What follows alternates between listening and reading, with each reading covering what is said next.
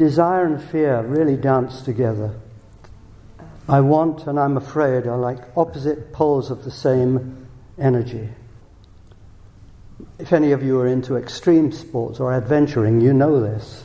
Going off-piste skiing, for example, or paragliding, or riding motorbikes really fast around mountain roads, is because you are attracted by the meeting point of the wish to experience something and the fear that comes with the experience. In a way, I hope for all of you that there are moments when you feel a bit afraid, because it's so healthy to make friends with the experience of being afraid. And what that means is to be alive in the experience, rather than being dead scared, to be alive scared. When you feel afraid, say hello to it, just the way I was showing you yesterday evening. Breathe into the experience, instead of deadening yourself. And breathing out, surrender to it. This is your key, actually, for making friends with everything that goes on in you in these days.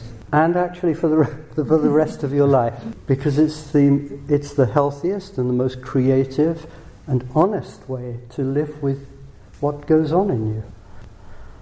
Then you don't have to live in your head judging everything. You can have your judgments about what's going on out there, but at least breathing into it, you can say hello to where that judgment is coming from in you, which is often to do with what you don't like in yourself. Whatever's going on in you, say hello to it by breathing into it and making friends with it as you breathe out. It's really a beautiful way to live.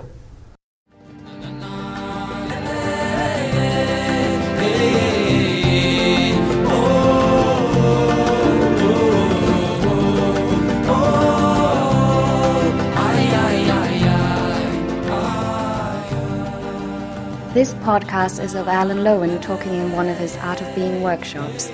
You will find full information about the Art of Being at artofbeing.com.